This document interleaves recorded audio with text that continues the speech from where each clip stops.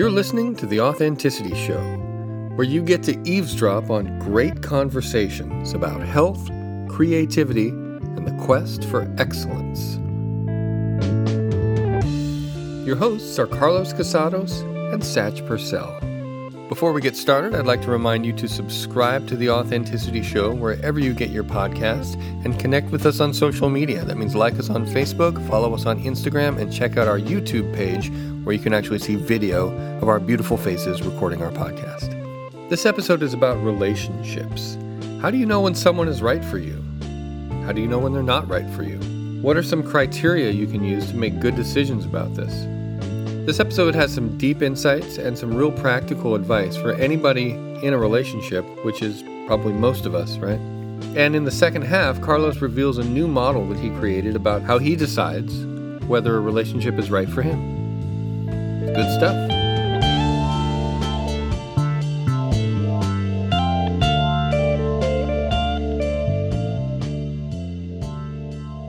I want to know what your criteria is for knowing when someone is the right person for a romantic relationship. Like, what are some of the ideas you have developed because you've been in a successful, long-term, deeply loving relationship for and it's been inspiring to me. So I'm just curious. I actually have some thoughts of my own, but I want to know what you have found or discovered through the years, ways that you recognized the love was the right kind of love for you in the first place. Okay. When you recognized it was the kind of person you wanted to make a serious commitment to. And then along the way, as you continue to have that relationship, what are some things that continue to let you know that you're on the right track and, that it was really the person who was right for you? I want to hear your perspectives on this. Wow. Okay. So I am this is great because I'm truly unprepared for this. Beautiful. So I'm gonna look inside a little bit, and so there were a few parts to that you asked. Help me narrow it down to the first part that you'd like to know. All right. How did you know that Tanya, in this case, was the right one for you? I see. Okay. So your question was about what are the inner experiences or criteria or whatever that is. Well, I think the first thing is, and before I share my criteria, I think it's really important for me to give a little preamble here. I think it's really important to let go of the idea that it's only about the right person. Because there are a lot of people out there that, I remember somebody I known many, many years ago was just convinced that his perfect woman was hit by a bus or something because he could never meet her. You know what I mean? And I think the first thing to do is to go into this, any serious, loving relationship, and it could be romantic, but this is not limited to romance. This is my experience. This is any sacred relationship, and I think that's the first thing, that relationships are sacred. And some sacred relationships are romantic, and some sacred relationships are something else. But I think you go into important relationships with that sense of sacredness, and so it's more than two correct people coming together. That's part of it, right? I don't think we want to align two people that are clearly not very correct for one another. Like when there's obvious stuff. Yeah, obvious things. And I think people usually know when there's an obvious gap, an obvious difference of direction or purpose for those people. The energies don't align. I think we all know that instinctively. Now, but then there are going to be a lot of people that hear me say that, and they're going to say, yeah, but Sash, but what if you're confused? What if you're in that in-between stage when you're not sure if this is the right person or not? And I think that's where this conversation starts. Okay. Right? If they're in that relationship, there is already sacredness there. the relationship is not, in my opinion, in my experience, is not the right people coming together. It is both people bringing that sacredness and choosing to build something together. And the relationship is the thing that they are building, not the individuals. To me, that's been my experience. That's how I have, proceeded with That's that. a very different thing you're talking about there. Yeah. True, if two people get together to dance, yes, there is a certain amount of training or skill or enjoyment of dancing that each dancer brings to the floor, right? But are great relationships made by only great dancers? Or do two people get together and they craft the dance with one another, and make a choice to continue to keep the motion of creation going? I think that's what it is, right? It's really easy, I think, to meet somebody. Let's see, you meet somebody and you like the person and you feel there's some connection or some opportunity there. And then we immediately go into the mode of, but is this the right person? Is this a correct person for me? And I think that is like meeting somebody on the dance floor and saying, rather than dancing right now, rather than starting the dance, let's check each other's training and what school of dance did you come from, and we're already missing the music. You know what I mean? We're already missing an opportunity. So I think that's kind of the beginning of that, right? Is that the relationship is about what the two people are going to create together. Okay.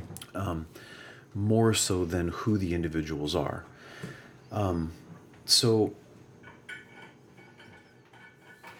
I think that if two people feel that there is a good vibration between them, there's attraction between them. I mean, let's get some of the basics checked off, right?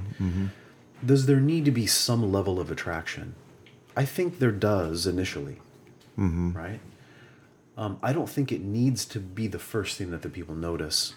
I think attraction can build. But there needs to be some attraction there, right? I mean, you don't want to feel disgusted by the person, right? I hate to say it that way, but, it's like, well, I'm truly, truly repulsed by this human being, but we're going to create a beautiful dance together. I think that's obvious. Yeah. So in the beginning, I think there's got to be some of that, and there just has to be this spirit of you both share a willingness to have an adventure together, and the adventure it's the act of the adventure is the building of the love and the building of the correctness of the relationship. That's part of it for me. How am I doing so far? Good. Okay. Did you know that you were looking for that when you met Tanya? Yes. I did know that I was looking for that. And I would say leading up to that, there was fear and insecurity that I was capable of that. And it was interesting because I had a very short period of time where I felt like I was having a little jump in my awakeness. You know what I mean? I was kind of awakening a little bit to certain aspects of myself, doing a lot of I hate to use the word self-work. It was inner work. It wasn't really work. It was more it was kind of the opposite of inner work. It was more freeing up things that were inside of me that were constraints that previously were holding me back. Okay. And I went through a really wonderful, period of, I'll just say a little miniature awakening at that time. And it was during that time that I think the right vibration was there in me that allowed me to see that opportunity. You know what I mean? And I would say that it's not only perfectly natural, but I would even say expected for one or both people, whatever the relationship is, to go ahead and notice there are a few little voices and a few little fears inside. And I think this maybe is this might be the most authentic thing I can say, right? The most powerful, resonating thing I can say is about this topic. When fears come up in when you're building love with somebody, and fears come up or doubts come up, it's very helpful to go inside and look at it and say, is this doubt have an overall negative quality to it, or does it have a positive quality to it? So, like, if I can go back and I say, "Ooh, I wonder if this is the right person for me," and anybody listening to this has probably had this experience, and they go, "Ooh, this person's great, but I wonder, but I don't know. Is this the right person for me?" Right? I would say right at that moment, stop and go inside and say, does this feeling that I have, this is very, very subtle, this feeling that I have, is that feeling uncomfortable and scary? And would I rate it slightly on the negative scale, or would I rate it on the positive scale? And it's funny, I was just having a similar conversation about this with a mutual friend of ours. In the van, the other day. And I was coming from this from a totally different context, but if you look inside yourself and the feeling is on the negative spectrum, then that is not coming from your intuition. That is coming from ego and fear and self-preservation, and that sort. I'm going to preserve my separateness from letting go and being part of building something sacred. Right? I don't want to. It's almost like ego identity and maybe enlightenment or something. I don't know, because I'm not enlightened. Okay. But if you check in and you say, is this feeling of no, I don't think this is the right person for me, is that coming from the positive spectrum? If the vibration is coming more from a positive side, then that is much, much, much more likely going to be true intuition.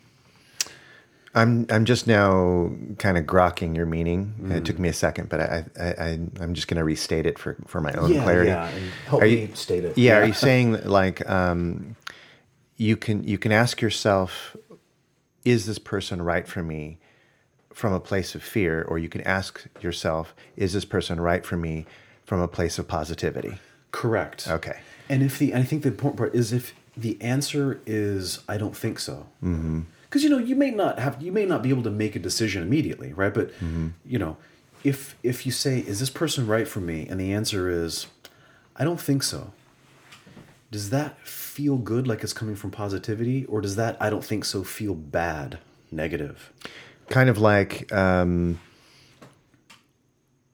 what you're investing in. So if you're invested in yourself as an empowered person, versus investing in the fear because you don't feel empowered, and you're worried about something bad happening. Yes, that's a weaker, smaller, more unstable place to be asking the question from, and therefore you're saying that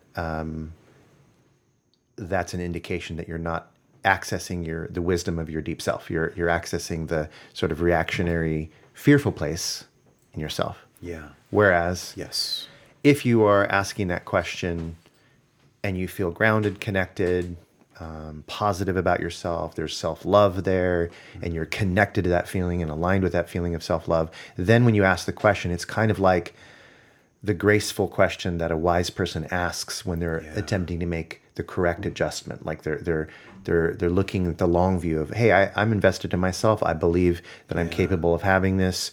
I'm only just checking to see if all of the boxes are checked here. Like, you're making sure that this is appropriate for you. Is that the idea? Yeah, that's the idea. That's the idea. Yeah, and I want to stress the idea is that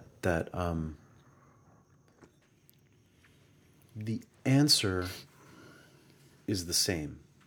Is the answer coming from the fearful side of us or the loving, understanding side of us? Mm-hmm. But the answer is the same. But the outcome is totally different.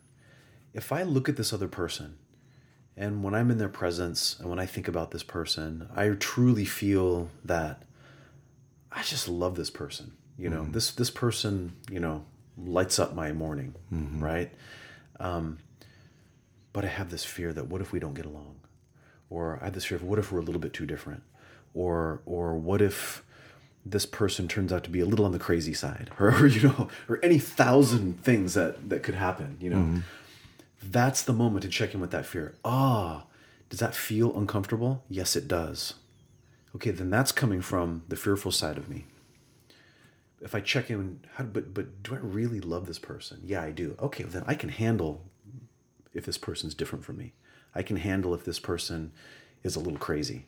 I can, there's all, we could look all around the world and find inspiring stories of loving couples where they have overcome tremendous relationship challenges, right? And then there are lots of situations where people did not stay together and chose to go separate ways, in similar circumstances. Do we say one's a failure and one's a success? Do we say that, the ones that stayed together was because they were right for each other, because they were meant to be, and the ones that broke up was because they weren't meant to be? That's what I see. I'm saying no. I'm saying that whatever you bring to that dance, right? Hey, my dance partner is missing a leg, and she's hopping around on one foot, right? And she's blind in one eye, right? And her balance is terrible, and I got to hold her up, right? And whatever that is, right? Yeah. But we've decided we're gonna love dancing together. Then those little fears are gonna pop up. Yeah, but she's got one leg. Yeah, but she's blind in one eye. Yeah, I'm the one who's always doing all the balancing. You know what I mean? If that feels negative, then that's coming from the wrong place. I should say the wrong place. It's coming from the place that doesn't continue to build that sacredness. Those are some of my initial thoughts. And then I would also say, as the relationship continues, that process never changes. Whatever the next thing is, whatever the next challenge is, whatever the next hurdle is, again, it comes back to, now we're in this situation. Am I going to continue to bring sacredness to this situation? Or am I going to go ahead and go, maybe this is a sign that we're not meant to be together anymore?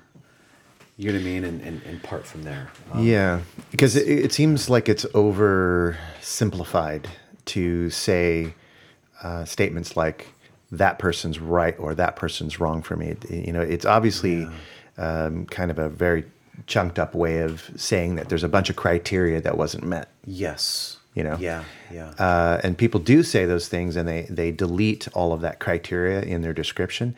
And what I think is important about what you just said is that it's focusing in on what the actual criteria is and what is the state of mind that you need to recognize inside of yourself in order to make a better decision dynamically while it's going on. Yeah. It's not a static thing where there's just these boxes that are filled, but it's more like a dynamic set of circumstances that you need to be tapped into your inner recognition of what these different states are so that you can help decipher as you go along on the fly what the right decision is. Yeah. Well said. Yeah.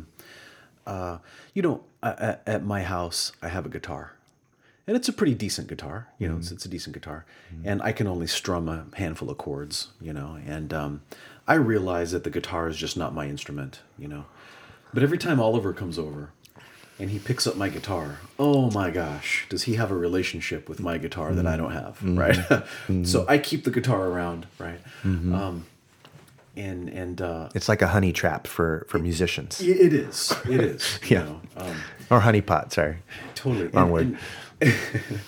And I think, like, thinking of the relationship as being two people that are either meant for each other or not meant for each other is about as silly as saying that I picked up a guitar and it didn't sound very good. But, that guitar's not meant for me. Mm-hmm.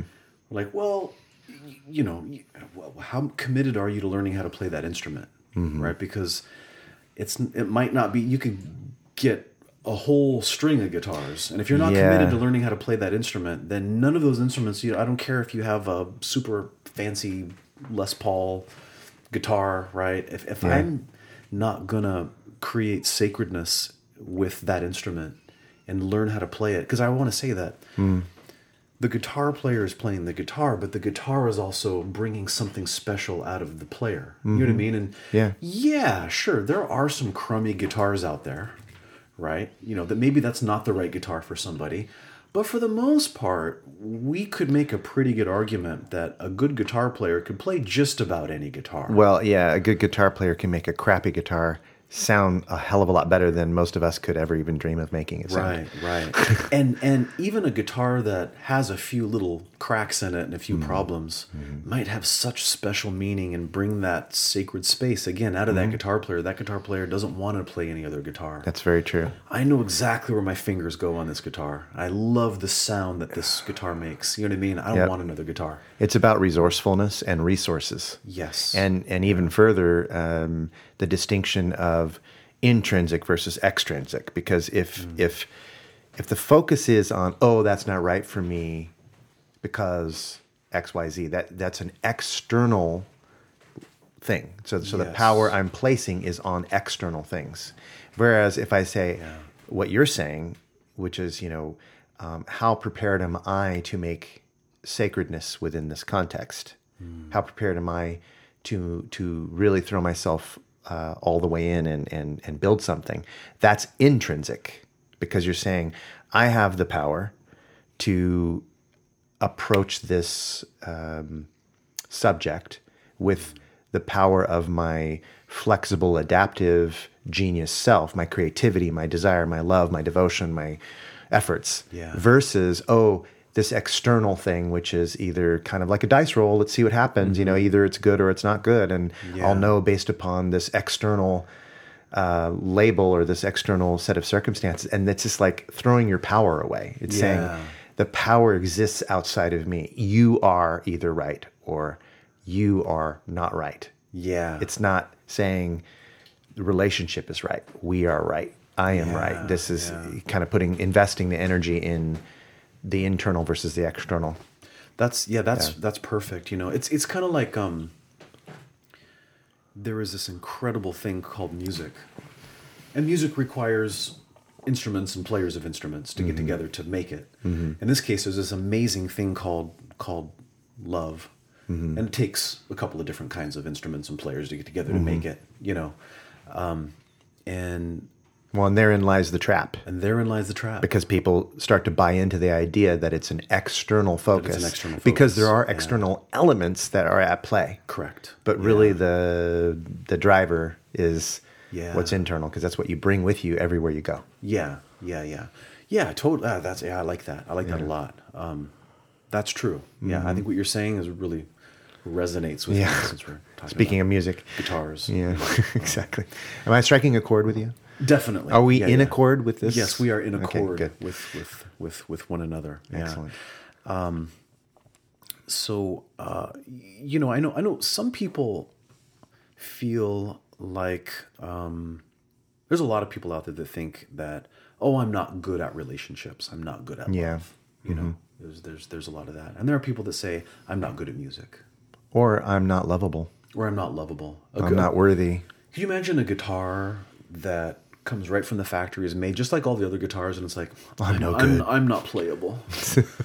Nobody can play me. Okay, maybe you're just a little out of tune with yourself, but a guitar can get in tune, right? There's nothing wrong with the guitar, maybe the guitar just is tuned a little differently, and it needs somebody who knows how to do, I don't know, drop D tuning or whatever. Right? Or it's a guitar that's designed for a certain size of person with a certain size of hand. That's right. Reach, whereas another guitar might be for another type of size person with another size hand with a certain kind of reach. That might be more ideal or less ideal depending on the circumstances. One might be also out of the price range, just like we know certain people can be out of our price range. But so it doesn't necessarily. It's not a universal thing. There is something to be said for some external evaluations, and therefore you need some criteria for evaluating some of those things too.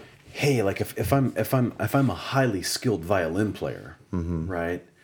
You know, I should play a really nice, well-made violin. You know what I mean? Yeah. But what if this violin that I've fallen in love with cracks, breaks a string? You know what I mean? Well, then, you know, you take care of your instrument. You know, you do what you need to do to love it and get it fixed and do the best you can with it. You know what I mean? You can still make music with it, you know? It's always amazing when you see, like... I remember hearing the story when George Harrison first met John Lennon. John Lennon, like, didn't really know much about playing, I guess, but he was so committed to it. He was so confident, you know? Overconfident as usual, right? George Harrison noticed that he didn't even have all the strings on his guitar. And he's like, what are you doing, man? Like, he's like, you don't even have the right number of strings on there. That was John Lennon. Yeah. But, you know, John Lennon made some music, you know, and people can make some love. They can. You know? I mean, it's out there, you know. It's true. Yeah. I love it. So... have you discovered some things that are most important to you as external validators or external evidence that you know, this doesn't work, this does work for you? Like you can generalize in your life or maybe even offer as kind of general principles for others? Yeah. Good question. I guess for me, let me think about that. Let me see what do I know about this? For me, like what's important to you about it? Okay. I would say there has to be some things that you can really jive with together. Okay. Right? Maybe you both have the ability to share a little laugh or a snicker at certain things. You know what I mean? Like you share that together. Or maybe there's something you both enjoy doing in life. You know, maybe you both like to go hiking, you know, camping, or whatever it might be. Maybe you both love taxes. I don't know. Okay, whatever it is, I think there needs to be a handful of things that you can share together with ease. That it's natural to share those things together, whatever it might be. We love to go to the theater. You know, we love to go see the movies. We like to go to the symphony. There should be a handful of things that you enjoy together. The flip side of that is there should be some things that you can appreciate being totally different on. Right? And so you notice, like, for me anyway, there has to be some balance there, right? We totally see eye to eye over here, and we're so different over there. Thank God we are, you know? Yeah. And that's a real trap. Say, yeah, everything's so great, but there's this one area where we're so different. I wonder if that's going to be a problem. But check in. Is that coming from a place of fear? Okay, then that's bullshit. Yeah.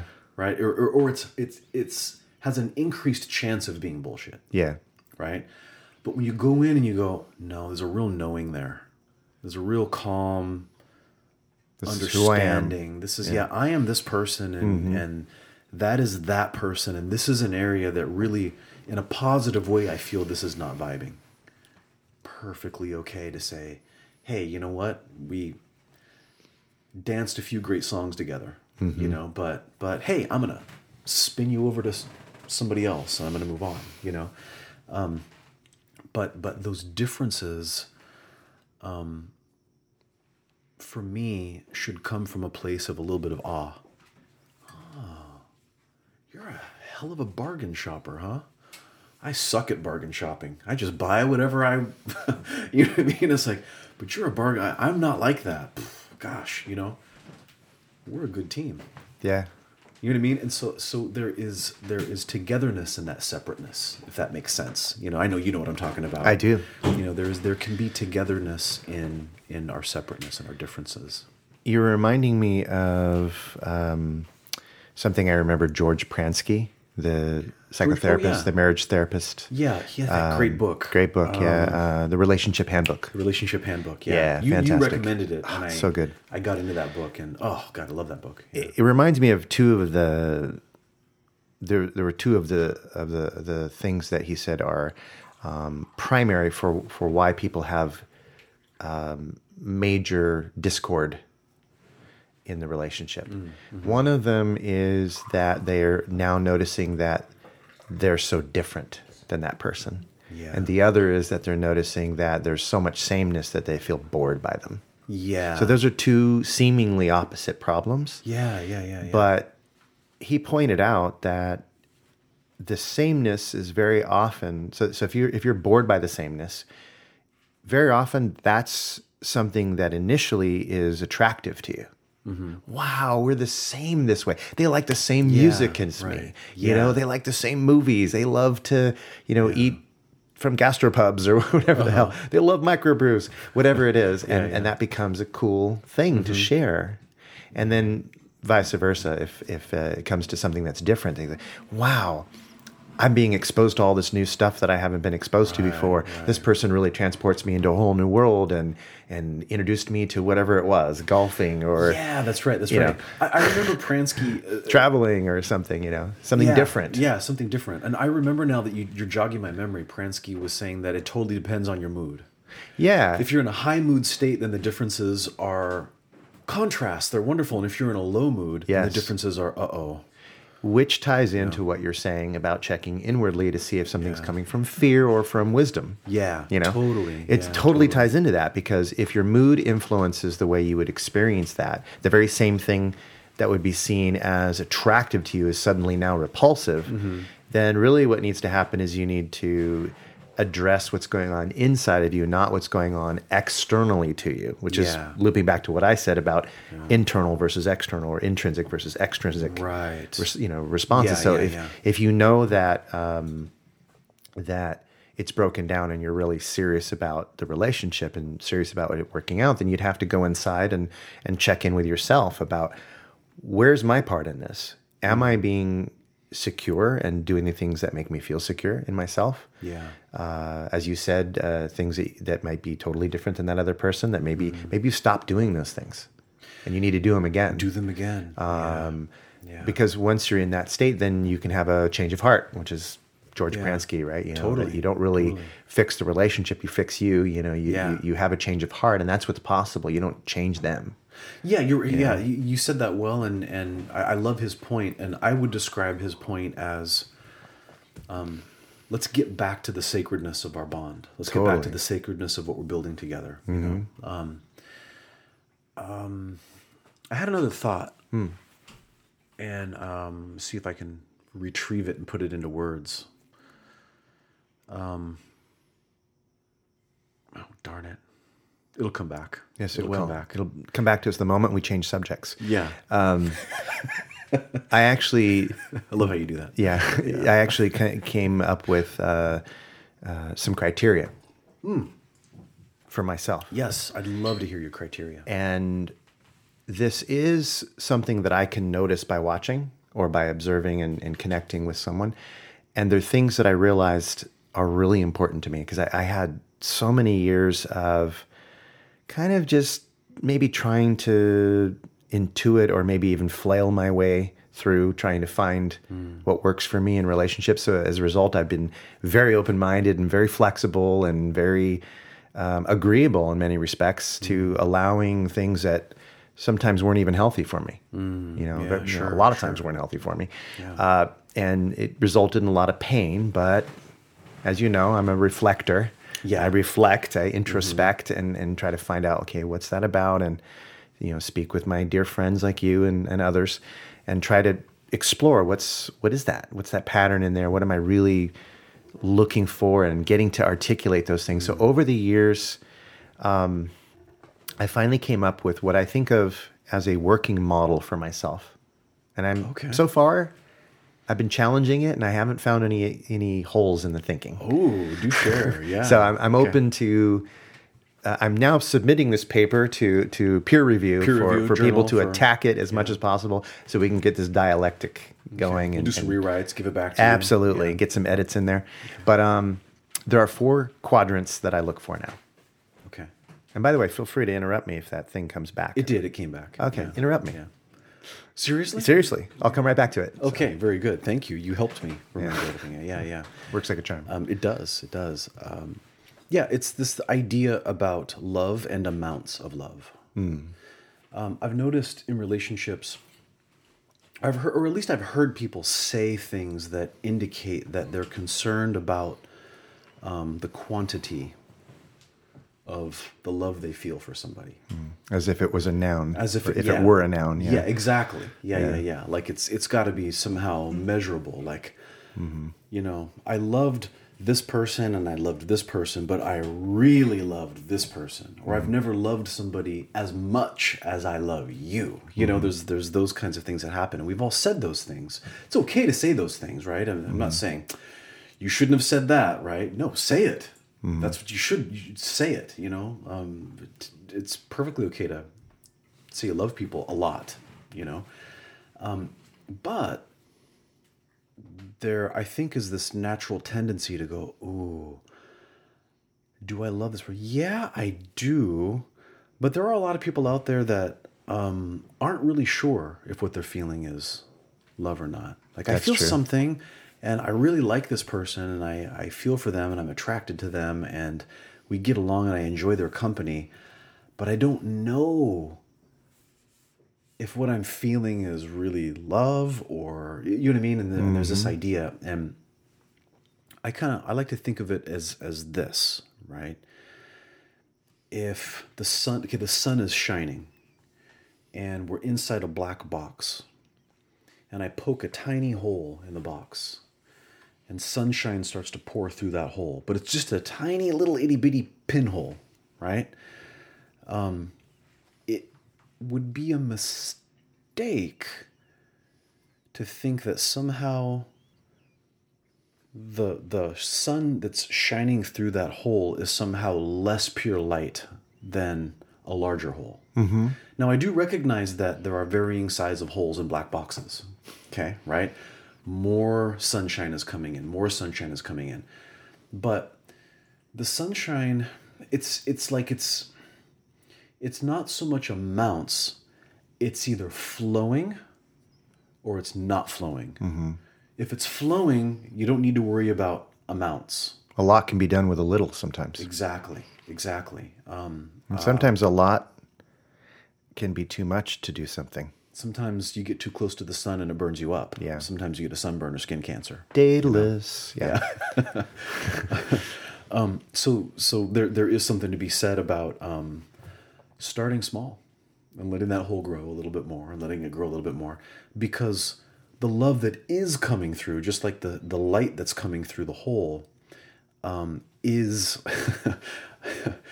the real thing. Mm-hmm. You know what I mean? It's the real thing.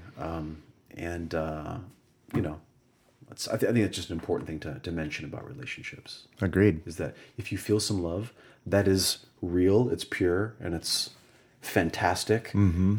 Just start drinking from that, you know. And there are times when there'll be more pouring through, but Or simply put, don't overthink it. If it's there, go with it. exactly, You know, cultivate what you have. yeah, exactly, yeah, Relax all the excess thinking and analysis and just appreciate what's there. mm-hmm. yeah, Yeah. yeah. That's great. You know, it's like if you're stuck in a cave and there's a sliver of light, just keep going that direction. Keep Yeah. digging, folks. You know what I mean? And you'll get out of the cave. You know, Instead of focusing on what's not, Yeah. focus on what is. there's a little pinhole of light, but there's all this blackness. So you know what I'm going to do? I'm going to dive deeper into the blackness. You know, it's like, no. That's your cue. Go for it. Yeah. You know, it's your cue. And so I think if you found a person that you resonate with and you feel that, and if you check in and it's coming from positivity and not coming from fear or an uncomfortable feeling, it's okay to keep going towards that, because what's the worst thing that's going to happen? the love grows, and it shines so much onto your awareness that if you're not excellent for each other, then you'll discover that, and you'll discover it from a place of better love. Yeah. But then what do? We go, oh, but what if I start to love this person too much, and then we find out that we're not good for each other, and then it's going to hurt even more. Wrong. Classic that's coming from the overthinking. other- yeah, it's coming from the wrong place, you know. Yeah. It's, Carlos, what are your criteria? You started telling me that you have some okay. criteria for this. I do, I've gotta hear this. and I would invite people to kind of consider how these 4 quadrants that I'm going to mention might apply in relationships that have either worked or not worked, Okay. because it's a way of determining whether it's viable to continue or not.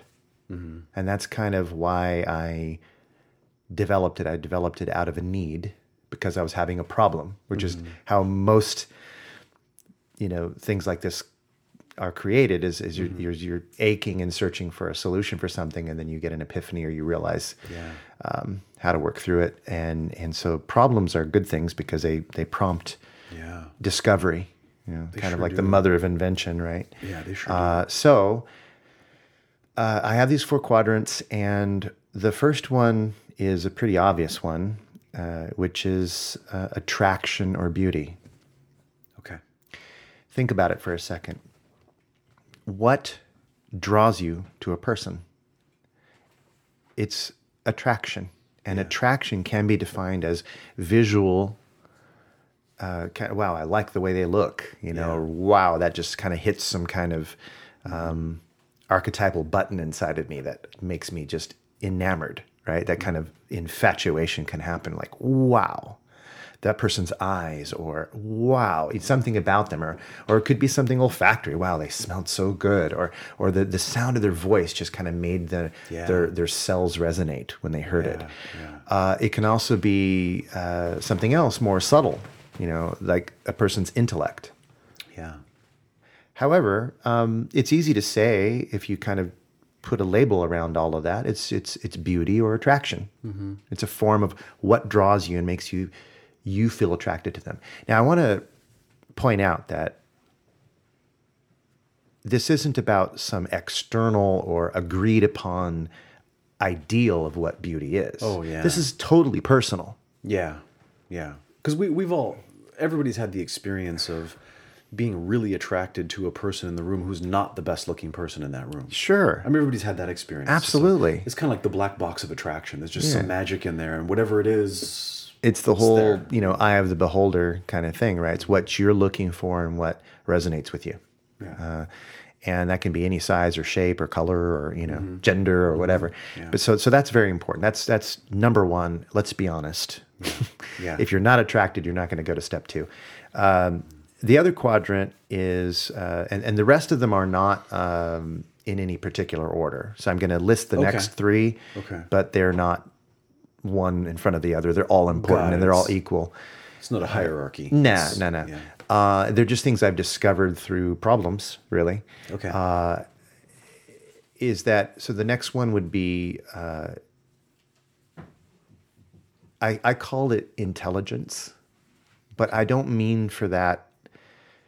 I don't mean to imply that means that it has to be a certain type of intelligence. Like there's analytical intelligence and creative intelligence and fine motor intelligence, and there's introspective intelligence. Yeah, there's all different kinds of intelligence. Ways of that, because you need to be able to communicate and share and understand each other. Mm-hmm. So that's very important. So you have to have a certain level of matching in intelligence. That's not to say that, my IQ's this number and they have to have that IQ number within that range. It's not at all linear like that. Yeah. It's just a personal sense. So it's very subjective. It's a personal sense that you can relate enough with this person that they are still interesting to you. They still intrigue you and you want to share with them. They want to share with you.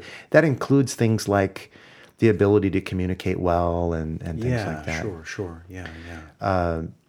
So you have beauty, you have intelligence, which can, again, be emotional intelligence or any kind of intelligence, but as long as it's relatable. There needs to be relatable intelligences there. Yes. Yeah. Okay. Got it. And The next one is kindness or compassion.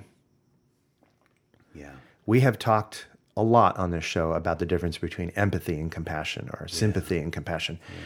So I really want to just briefly say that kindness is a chosen act.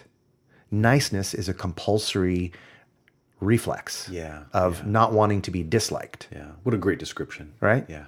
So if I have developed some criteria for noticing when a person is actually kind versus nice, that's going to be helpful for me, because very often you see people who are beautiful and intelligent, but they lack kindness. And that is a dangerous combination. Oh, yeah. Dangerous, in my opinion.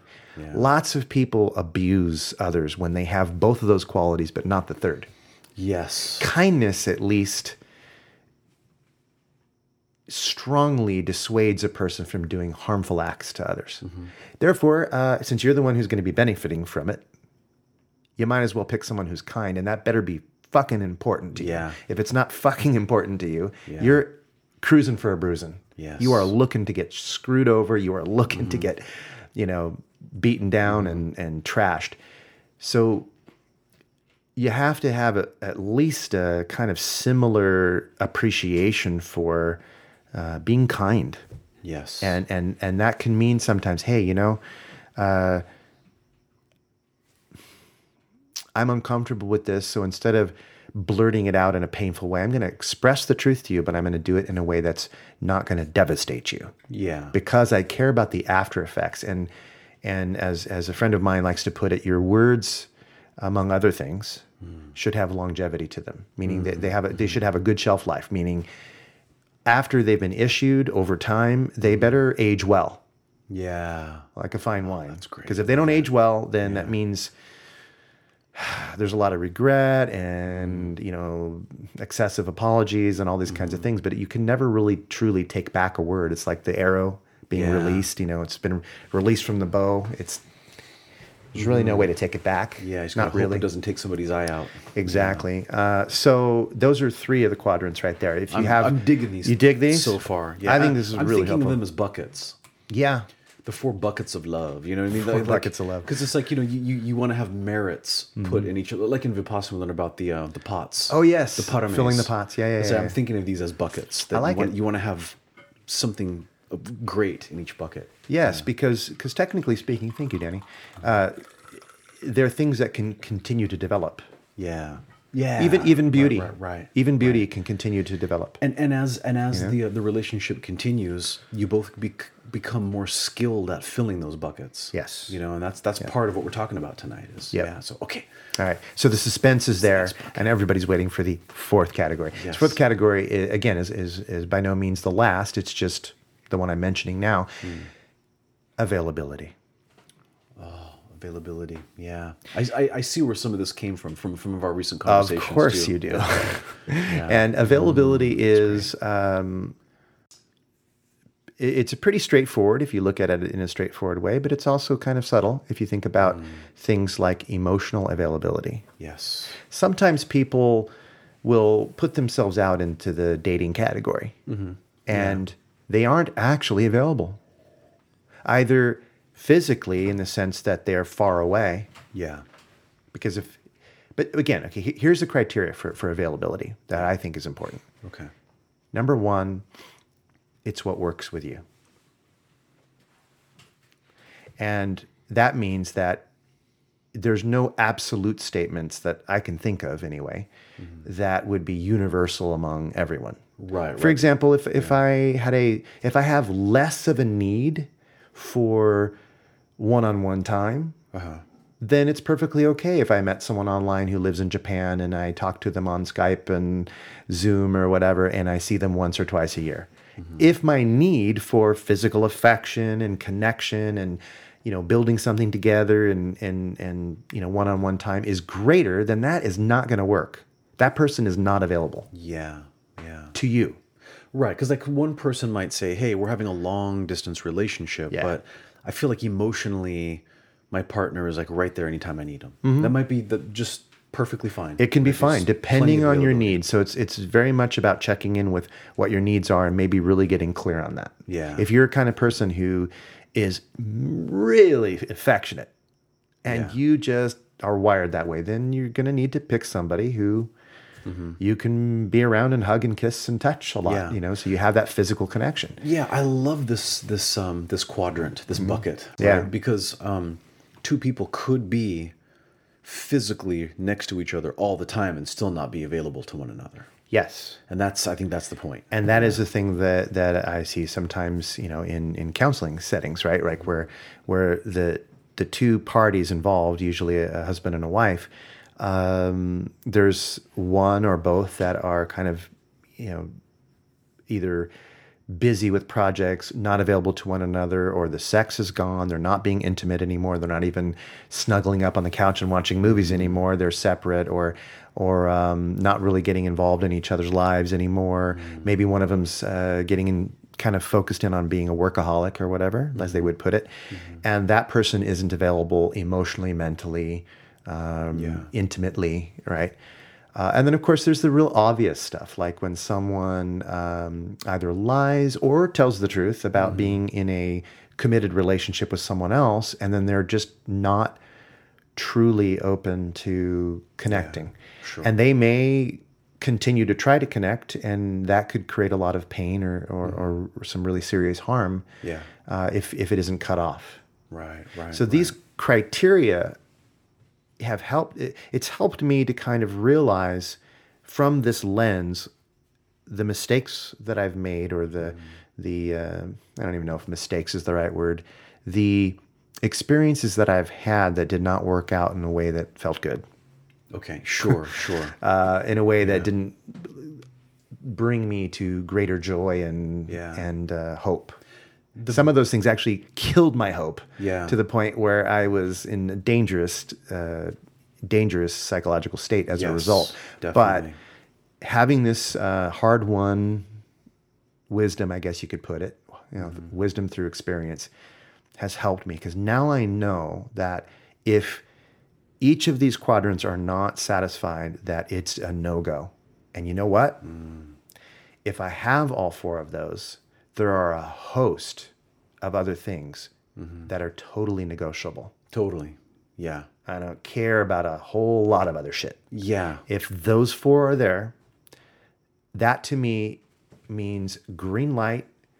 I can develop trust with this person, or I can take the next step to develop trust with this person, get closer, open myself up, explore, and then we'll just sort of work things out. Because as you said in the beginning of this conversation, that's where that applies. So now I would take in that idea of what can I help create? Now that I have those quadrants there, it's saying, green light, what can you create with this person? Yes. What can I love bring that. into this and develop together? Yeah. And take responsibility for my end of it. And then you just got to wait and see. Now, the four quadrants are by no means a guarantee of success in the sense of I'm going to be with this person for the rest of my life. It's a guarantee of avoiding the really obvious problems that could be avoided if you just incorporated the four quadrants. Yeah. You won't run into a whole rash of shit if you just think about those four, categories. Love it. And it could potentially bring you to the next stage of what you need to do, which, might involve developing some relationship skills, some communication skills. It might cause you to do some personal growth and work to see where you have got some blocks in you that you might want to, heal or grow or work through. It could even get you to a point where you formulate whole new strategies on how to enjoy connecting with someone. Yeah. Because it can be a springboard. Because once you have those four quadrants there satisfied, you know that some of the real basic stuff is out of the way. Yeah. Oh, I love it. I love it. Okay, let's review. Okay. Quadrant number 1. Beauty. Or attraction. Attraction. Either one. Quadrant number 2. Intelligence or relatability. Okay. Intelligence. Communication, Relatability. right. Okay. 3. Kindness or compassion. Kindness, compassion. Yeah. Which includes the idea of understanding. Right? And then the fourth quadrant is availability.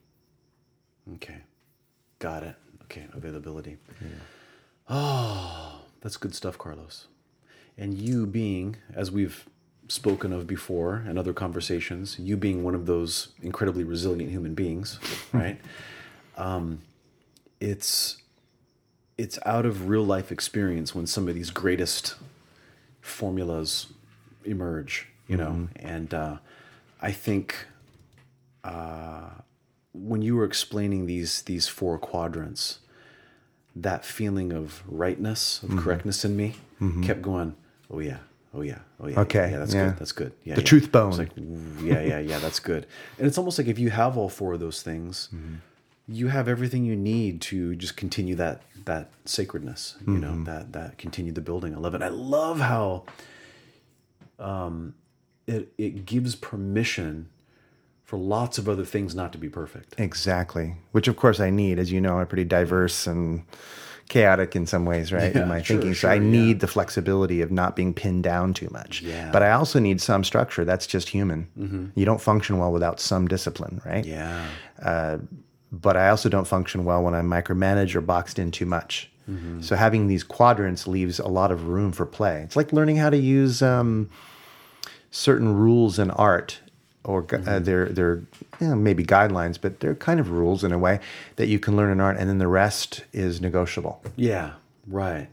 Being able to draw what you see, for example, is non-negotiable if you want to be a fully empowered artist. You can still do art and you can still do creative things, but to be fully empowered, meaning I can create exactly what I want when I want. Yeah. That's, to me, and this is my personal opinion, but when you become a true artist is when you have the capacity to make something look the way you want it to look. Sure. If you're limited because you don't actually have the skill, it doesn't mean you're not doing art, and it doesn't mean there isn't value to what you're doing. It just means, like, in my internal labeling system, I guess, I wouldn't consider that person an artist yet. That they're on the path of becoming an artist. But until they can actually draw what they see or create what they see, then they're not really able to fully be empowered as a creative, you know, whether it's a painter, a musician, a poet, or whatever it is. You've got to have a certain mastery over the craft. Yeah. Right. And that's kind of like the basics. And whatever you do, if you want to go Picasso and get all cubist or whatever you want to do, abstract stuff or whatever, that's fine. Yeah. That's beautiful. Some people bypass the skill part and they go straight to the end result. And, you know, people have their different opinions about it. I have my own. Sure. Yeah. I mean, Definitely. as I've told you, I'm not a fan of Van Gogh. Sure. Yeah, you're not. I am. Yeah. But you know what I mean? But I'm not a fan of everything that he did. Yeah. You know, like, there's some stuff I really like, and sometimes I'm like, I don't get that. Yeah. You know, and We that's all okay. have our preferences. I mean, it's the same with love. Yeah. And I have my preferences around that. Obviously, there are things that I find really attractive that other people wouldn't. Totally. And I'm also a lot more flexible about a lot of things that would drive other people nuts. Yeah. And, you know, speaking of flexibility, one of the things I noticed in those 4 quadrants is there's built-in flexibility.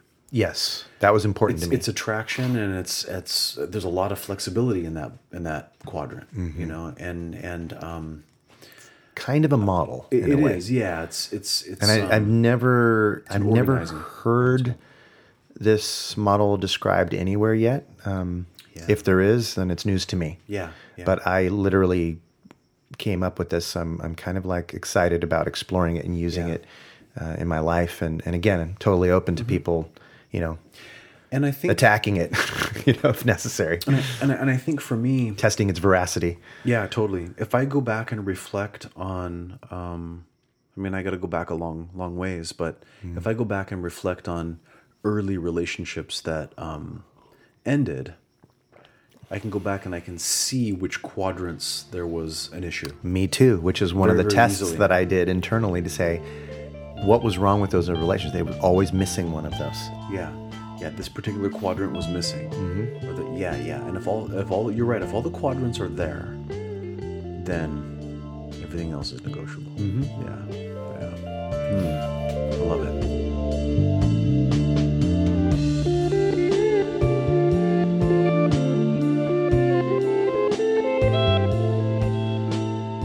You've been listening to The Authenticity Show, with your hosts, Carlos Casados and Satch Purcell. My name is Oliver Altine. I produce the show, and I also wrote the theme song, which you're listening to right now. Please remember to subscribe to our show wherever you get your podcasts and connect with us on the socials. And our website is AuthenTicityShow.com. Thanks for listening, and have an authentic day.